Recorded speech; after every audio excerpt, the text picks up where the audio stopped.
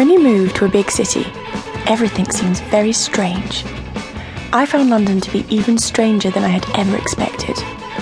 My name is Edna, and I think I might just be the youngest Edna alive in Britain today. The Edna the Line.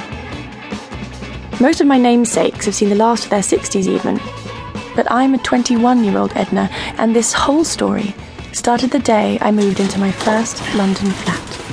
You'll be wanting a hand with your boxes. Oh, that's very kind, thank you. There's just 2 more. You see, what I meant by that was really just an observation. It wasn't actually an offer. Oh. Right. You'll be hurting your back if you carry them like that. Another observation. Right you are. That was Billy the caretaker, and while he had a nice smile, he was absolutely no help.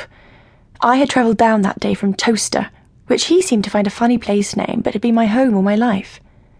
I found the place through solitaryconfinement.co.uk, an accommodation agency that seemed to specialise in tiny bedsits in North London houses resembling Bates Motel. Billy had a black eye in its green and yellow stage and a bandaged left wrist. Not in top box lifting condition. Oh no, that's fine, Billy. It's pretty heavy there. Yeah, it's books. Oh, books, you read, do you? Yes, don't you? I turned my wrist one time. You'll be wanting to pay your rent the first Monday of the month then. I will.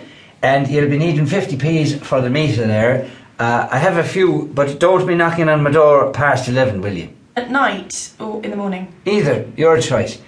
Good, grand. So, what job are you doing here then, Edna?